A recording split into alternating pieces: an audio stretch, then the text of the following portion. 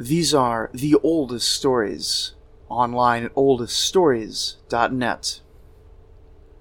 Hattusili I arose to power in the midst of a massive rebellion. He built a solid empire. He went farther than any Anatolian king before him. He lost his empire, and at the end of our episode 2 weeks ago, he's put the pieces back together again, and is finally ready for the thing he really has his sights set on: surpassing the empire of Sargon the Great, now some 600 years gone. It's hard to say exactly what year it is. As mentioned, his annals only cover the highlights from 6 of his 30 years on the throne, but it's reasonable to think that as our story begins today, spring is dawning on perhaps the year 1630 BCE. He spent 20 years building his foundations, and now he puts out a call to arms for the largest campaign that any Anatolian king has ever before mobilized for. Heading south from Hattusha, the Hittite army likely gathered troops en route until reaching the famous mountain passes of the Cilician Gates, the usual passage into Syria. They came upon the city of Zarauna, and I should say at the outset that most of these places in this campaign are nothing more than names. Nothing else is known about them, either from ancient records or archaeological excavations.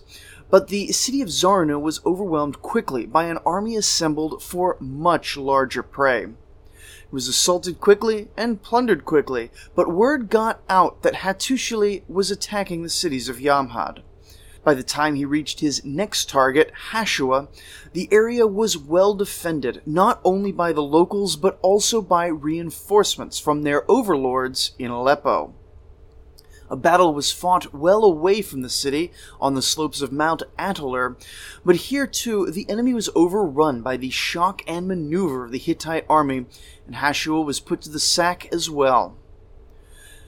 It's almost certain that he stopped by a number of minor cities on this campaign, perhaps pillaging with detachments from the main force, but the third major city on his second Syrian campaign was Zipasna, which his army approached in the dead of night, assaulting the city under the cover of darkness, and storming the defenses while they were still sounding the alarm. As a display of both discipline and flexibility that many ancient armies were simply unable to match, night assaults were beloved by Hittite commanders, one more way to hit an enemy which bypassed fortifications and preparation. Indeed, so complete was the surprise that it seems a detachment of reinforcements from the nearby city of Haha was caught out, arriving late to the battle, and either forced to retreat or defeated in a separate engagement. Now, whether Hattusili had always intended to go after Haha in this campaign, or if the appearance of Haha's troops after the Zipasna assault drew his ire, this last move would be the capstone of his great Syrian campaign. Haha, with the very funny name, was on the opposite side of the Euphrates River, and Hattusili made certain that he crossed that river first out of his whole army, wading along a shallow part on foot. This made him, by his estimation, the first Anatolian to ever cross the Euphrates River.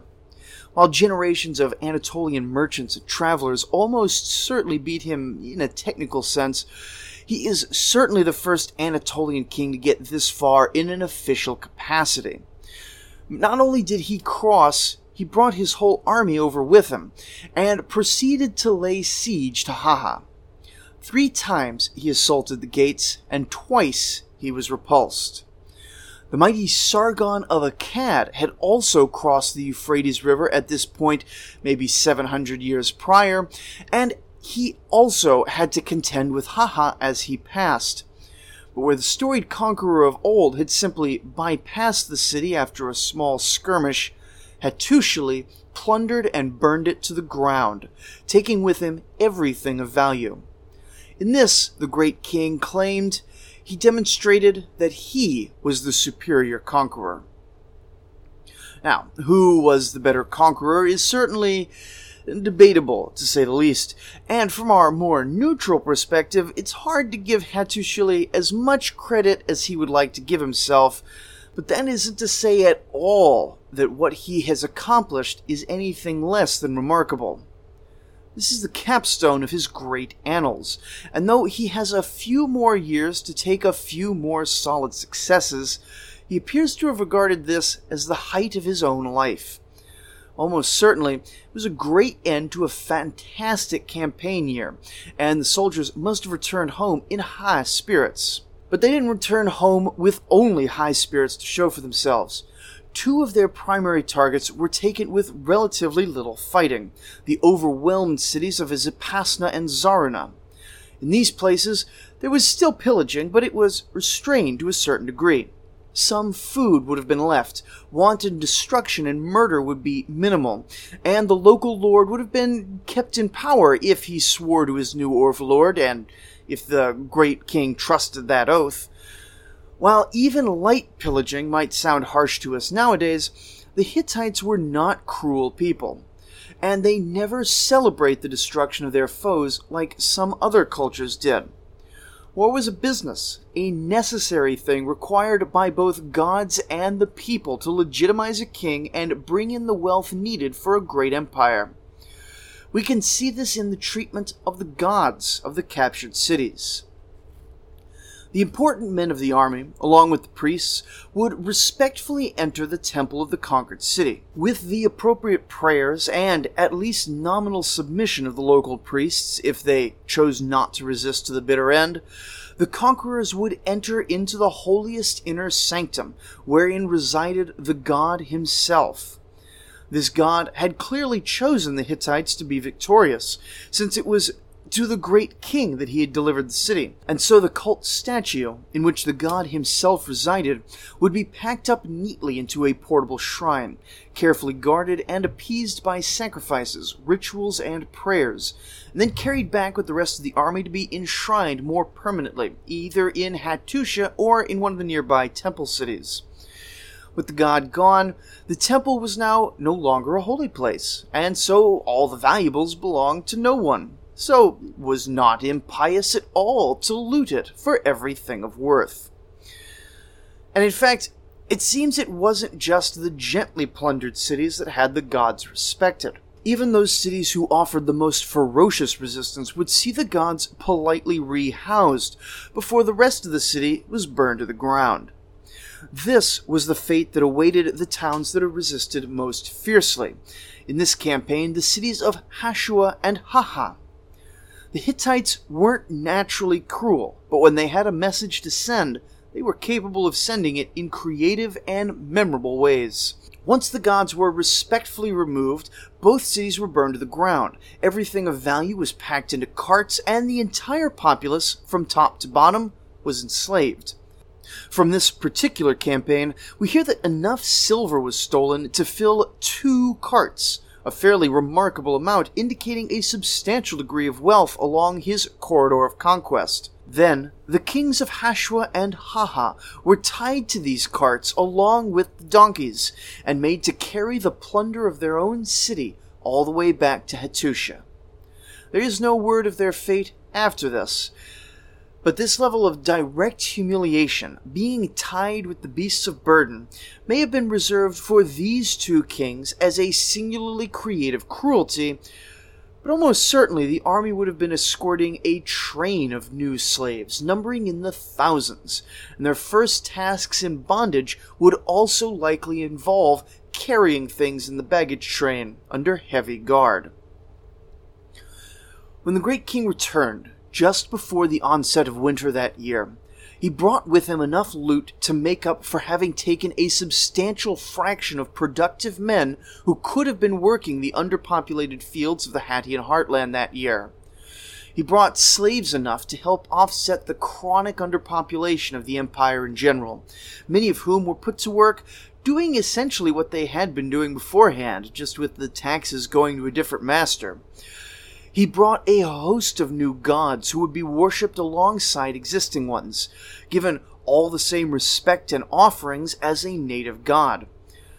But the Second Syrian campaign was a turning point in many other, more fundamental ways, and perhaps this is where we should more properly mark the beginning of the Hittite Empire. This campaign brought with it an incredible amount of prestige. To my mind, this almost goes without saying. and I would usually discard it as the least important part of a campaign. But in many ways, the psychological impact of victory for Hittites could well have been more important than the loot itself. In last week's discussion of the myth of the vanishing god, we looked at how crucial it was to gain and hold the favor of the gods, but it was victory in battle as much as sacrifice and piety that proved the gods were favoring a king's cause. Even today, many in the modern U.S. military believe that without their god on America's side, victory in our many wars is impossible. Even without keeping the gods in mind, success breeds a sense of inevitability, as much then as it does now. The Hittite king was reliant on his many vassals, and they needed to be sure that they had backed the right horse, or they were at constant risk of revolting. The march into northern Syria also brought a much higher level sort of wealth than mere plunder. These cities were wealthy because they sat on the main overland trade route from the Euphrates to the Mediterranean. Boat travel was the safest and easiest way to move large amounts of cargo, everything from grain to metals to finished goods. But to link the markets of Egypt and the eastern Mediterranean with the markets of Mesopotamia, all that cargo had to be carried from a Levantine port, often the North Phoenician city of Ugarit, all the way to a city along the upper Euphrates, like Haha, where it could be sailed downriver to the great markets of Babylonia. Now, control of trade is important in any period, but the Hittites need it especially because they may have been almost completely cut off from tin, the important component of bronze by this point. By the time of Hattusili, the slow death of the Assyrian merchant colonies is complete, and there's now no direct linkage of trade from the tin mines that may have been in modern Iran or Afghanistan, or perhaps even further east.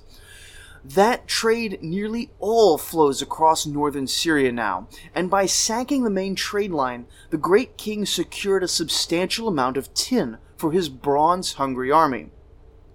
He didn't necessarily conquer and hold the towns that he pillaged, the way we've seen with the great Mesopotamian empires, and for a long time it was believed that this campaign was nothing but a Bronze Age smash and grab, the sort of thing barbarians might undertake.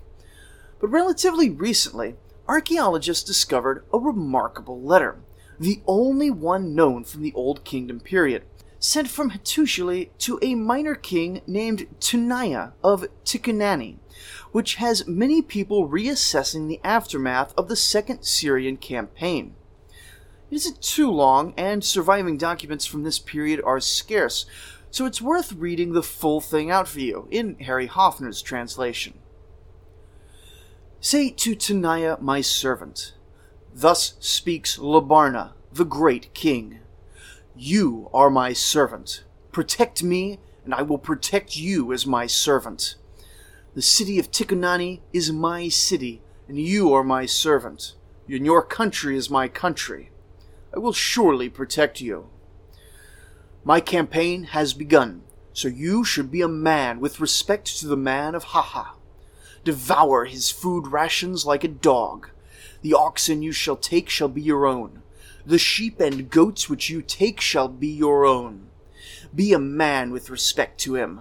I from this side and you from that side.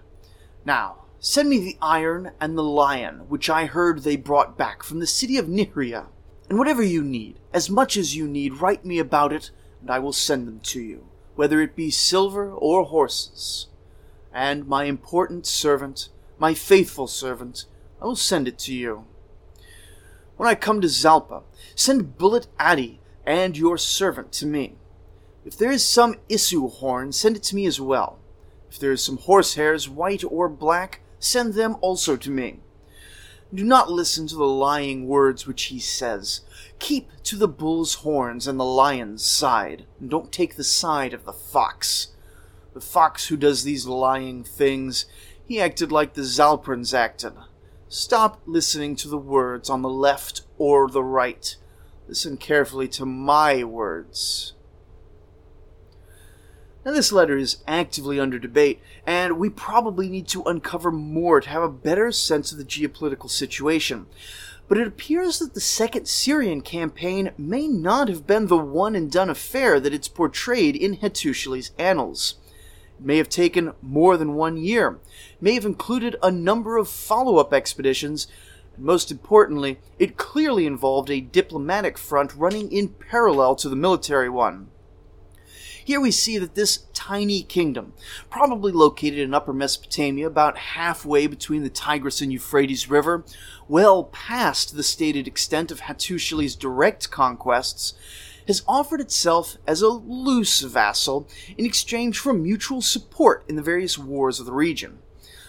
Be a man, Hattusili urges, a telling euphemism for make war, and provide support for the great king's great battle against the fortified city of Haha, taking whatever can be pillaged as a reward. All this talk of servant is taken by some to be a mere affectation for what's really a mutual support alliance. After all, both sides are splitting the loot against a mutual enemy. But the later lines indicate that the Hittites really are involved in the politics of Upper Syria. From the city of Nihria, whose location isn't completely certain, Hattusili appears to be making claim on the raw iron and a lion statue from that city. We can read this as him using his position as the senior treaty partner to lay claim on particular pieces of loot. Or we can see his later insistence that he will send any amount of silver and horses as compensation for these pieces of treasure. These are both framed as an exchange of gifts, since direct buying and selling by ancient kings was considered inappropriate. Instead, it was right for a king in his dominance to request specific gifts, and in his beneficence offer up a portion of his own wealth that just so happens to be of approximately equal value. So much of all these diplomatic correspondences are concerned with appearance, but in that too we get to see both the nitty-gritty of how communication between states was handled, as well as how the kings wished to be seen by the public. Additionally, we hear from the city of Zalpa on the upper Euphrates, not the similarly named Zalpua of the 30 Sons, which appears to have been recently conquered. Bulat Adi may have been the lord of the city, and for King Tunaya to be handing over a defeated lord under guard to Hattusili strongly suggests that ties of vassalage, even for such a distant kingdom, were stronger than mere enemy of my enemy political expediency. Though Hattusili is wise to how far away Tunaya is from the center of Hittite power, and admonishes him not to listen to clever foxes and the lies of those to his left and right, but to stay by him, Hattusili, the conquering lion. All of which gets us back to our original point. The Hittites invaded a major trade route, and while they clearly left a great deal of destruction in their wake, those cities that weren't sacked seem to have been brought under the great king's political aegis. For the first time in perhaps a century, trade would again flow into Anatolia by way of these vassal states, allowing the growing empire to once again access critical resources to fuel the military machine. But it isn't just goods that they brought back.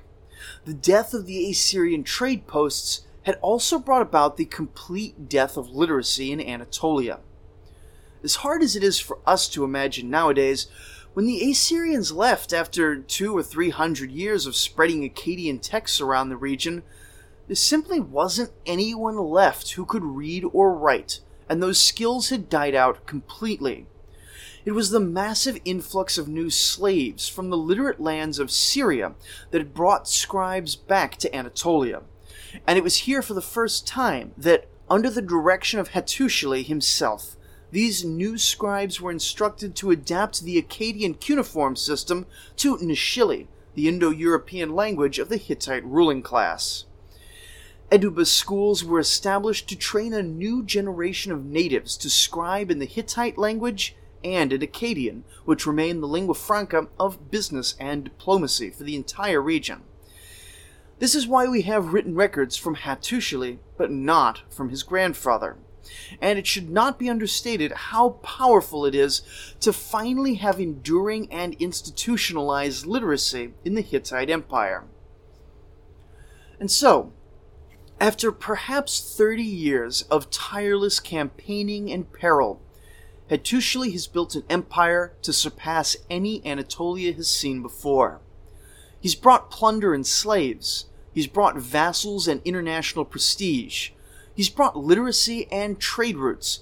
And though Hittite kings don't sing of their construction projects in the way the Mesopotamian kings do, we know that he's built the city of Hattusha from a grassy ruin to a major international city. Though at this point it may not have been more than maybe 10,000 people within its walls. And he had filled it full of temples to the gods, both native and imported. Most spectacular of the ones we know about from this period was a great temple to the sun goddess of Arinna, one of the two divine patrons of the royal family, which included a life-sized golden statue of the goddess, another golden statue of himself, and walls plated with silver and almost certainly inscribed with a much more complete account of the great king's accomplishments than what survives to this day. Divine favor and historical immortality, even if the great temple would eventually be plundered and all the bejeweled writings melted down. But that's how it is. The wealth was gained through plunder, and centuries later would be lost to plunder. We can bemoan the loss of history, but we can't deny the poetic balance of it. But in all this, he's not achieved a lasting, solid victory. To his west, he's fought against and taken land against Arzawa in some campaign years after his first one was interrupted by the Hurrian invasion. But still, there are quite a lot of independent kings on that frontier who require humbling. To the north, perhaps from the Caucasus Mountains, the semi-nomadic Kaskans are beginning to stir, a people who will plague the kingdom for its entire existence. But most importantly, in Syria, the great power of Yamhad had taken a number of defeats, but is still organized, hostile, and determined to retake the cities that Hattusili now rules over. At home, the Hittite government portrays this as a liberation against wicked Aleppo, and when discussing his conquests, Hattusili takes credit for his mercy and humanitarianism, stating, "I, the great King Tabarna, took the hands of the enemy's slave girls from the handmills, and I took the hands of his male slaves from the sickles. I freed them from the taxes and the corvée labor. I unharnessed them from their loads and gave them over to my lady, the sun goddess of Arinna." But while we can perhaps wonder at the true extent of Hattusili's mercy, concluding at most that he was good to his friends and bad to his enemies, the issue of Yamhad was not going to be solved with liberationist propaganda.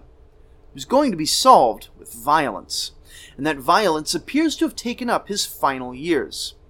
Indeed, while we have no direct histories of Hattusili's waning years, we're pretty sure that in 1620 BCE, he finally landed a blow on the city of Aleppo itself, marching his army up to the walls for a great confrontation.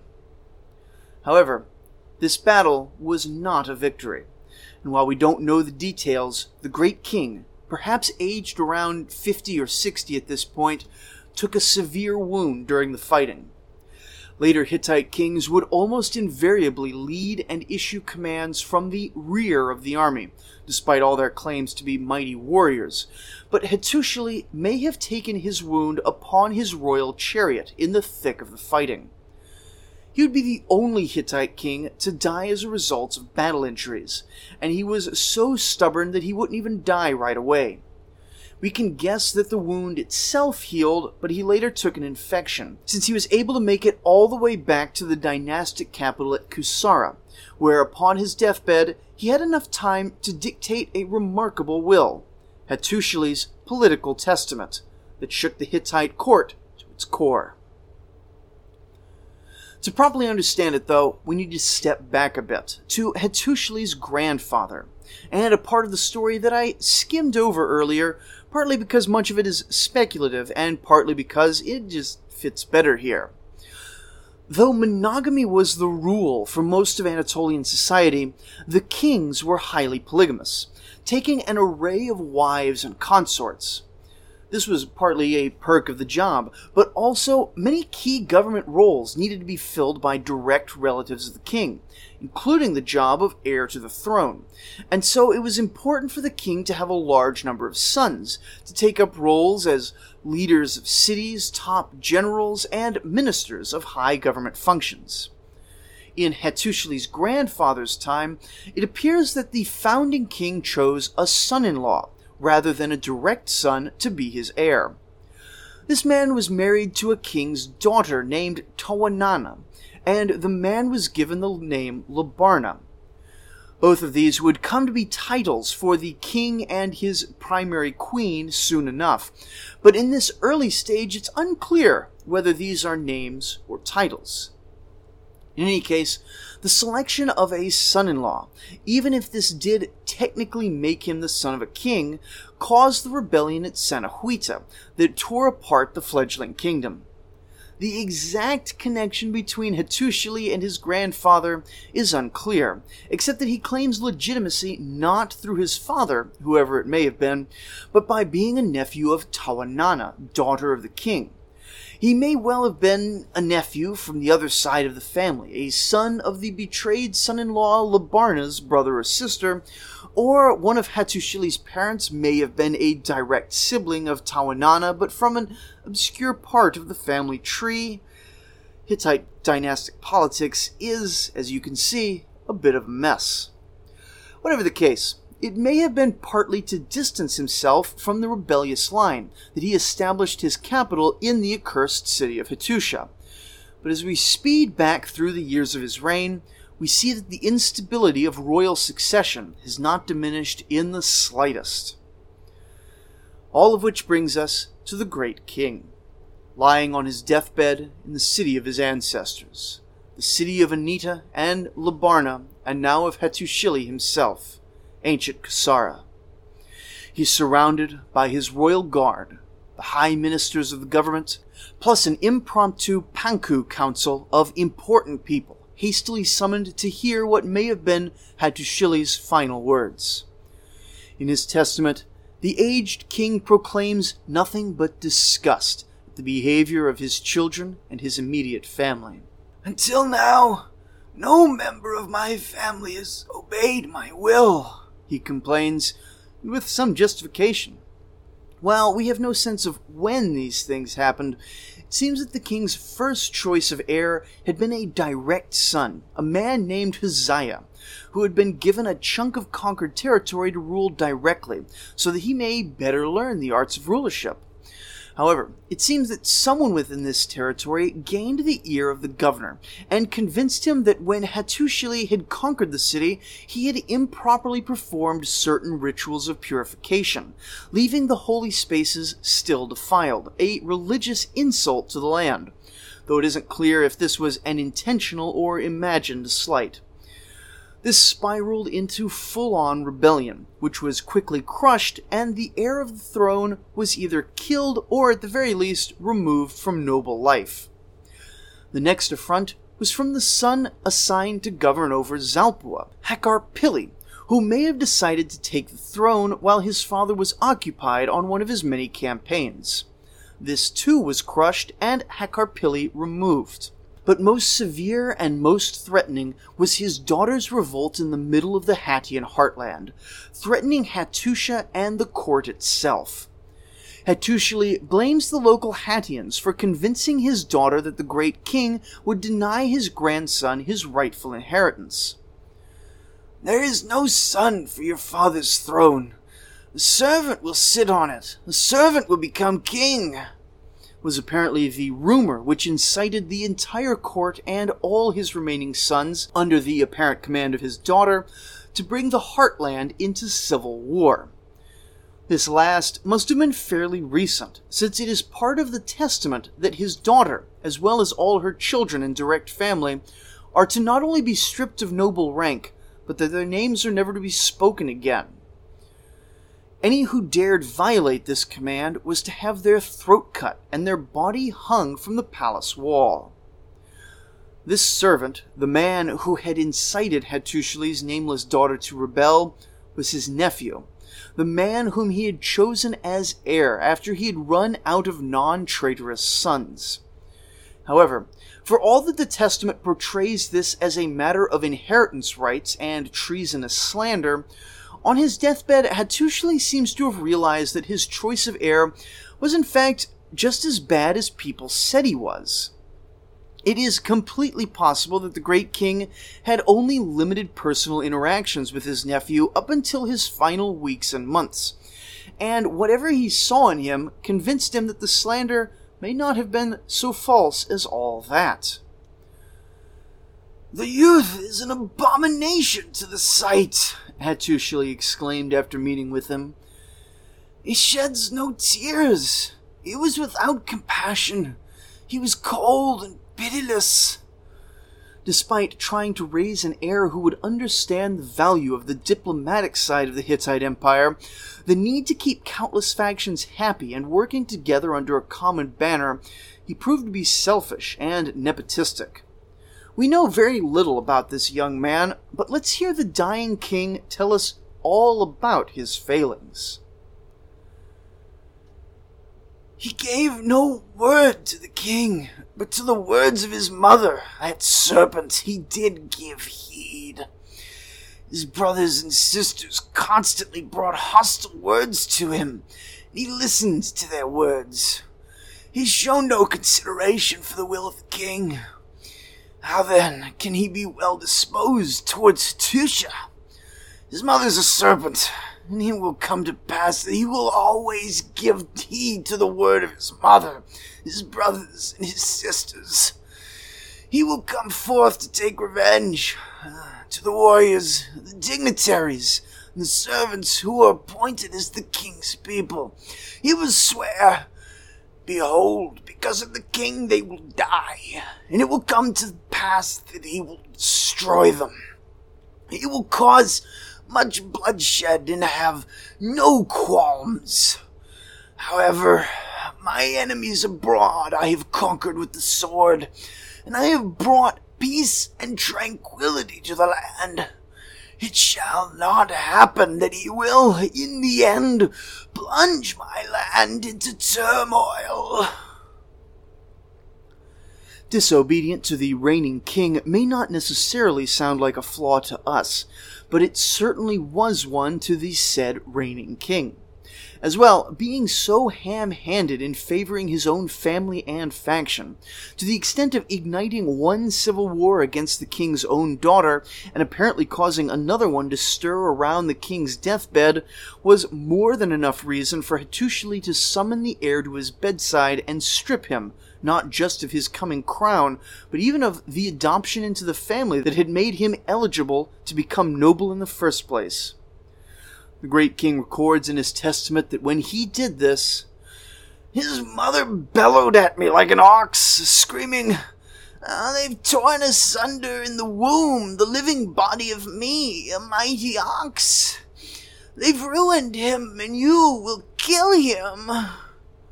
But amid all the drama, the great king was there to settle everyone down. The terrible heir would be removed, but so long as he swore off politics and behaved himself, he would be granted a modest estate for his retirement, and with good conduct would be allowed to come visit Hattusha from time to time.